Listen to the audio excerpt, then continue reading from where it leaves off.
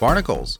They're a type of arthropod consisting of the infraclass Ceropedia in the subphylum Crustacea, which means technically they're related to crabs and lobsters. But what are they? I mean, they don't move around like lobsters and crabs. In fact, they don't move around at all. They stick to things. In fact, they're cemented in place by wherever they're hanging out by cement glands that are actually attached to their forehead. So they're actually upside down when you see them. It's basically got a head and a thorax, but no real abdomen to talk about. So it's just two basic parts. Another interesting thing about barnacles is they have no heart. Yeah, just a little sinus area up by the esophagus, which does basically the same thing. And the blood is pumped through by a series of muscles. So obviously not a whole lot of movement there. As a matter of fact, they also have no gills. They're basically absorbing oxygen from the water through their limbs. Now, I did say they are related to crabs and lobsters. And to that point, they do have what you call plates. There are about 6 of them, and they kind of run around circles around the animal.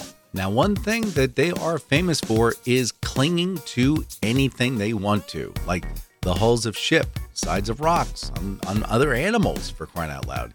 Even the skin of whales, I'm talking. But how do they make it stick so well underwater? I mean, what is this glue? Well, we've been studying this for years, but it looks like finally we figured out that the barnacle glue binds together exactly the same way as human blood does when it clots. Took a long time to figure out how that glue came about. You know, they kind of scraped them off and soaked them and see if that worked, but yeah, they didn't work out. So another team kind of figured out exactly how it worked by carefully removing the animal and then secreting some of the fluid. What they discovered were enzymes known as trypsin-like serine protease. They're at work and in your body and apparently in barnacle glue. The glue enzymes are very much like what's called factor 13, which is an enzyme in your body that helps the human body clot blood. How do they eat? Well, they have these feathery appendages that pop out, grab the water, grab the bits of plankton, and draw it back into the shell for consumption. They just, copy, rinse, and repeat. Copy, rinse, and repeat. How do we eat them? Well,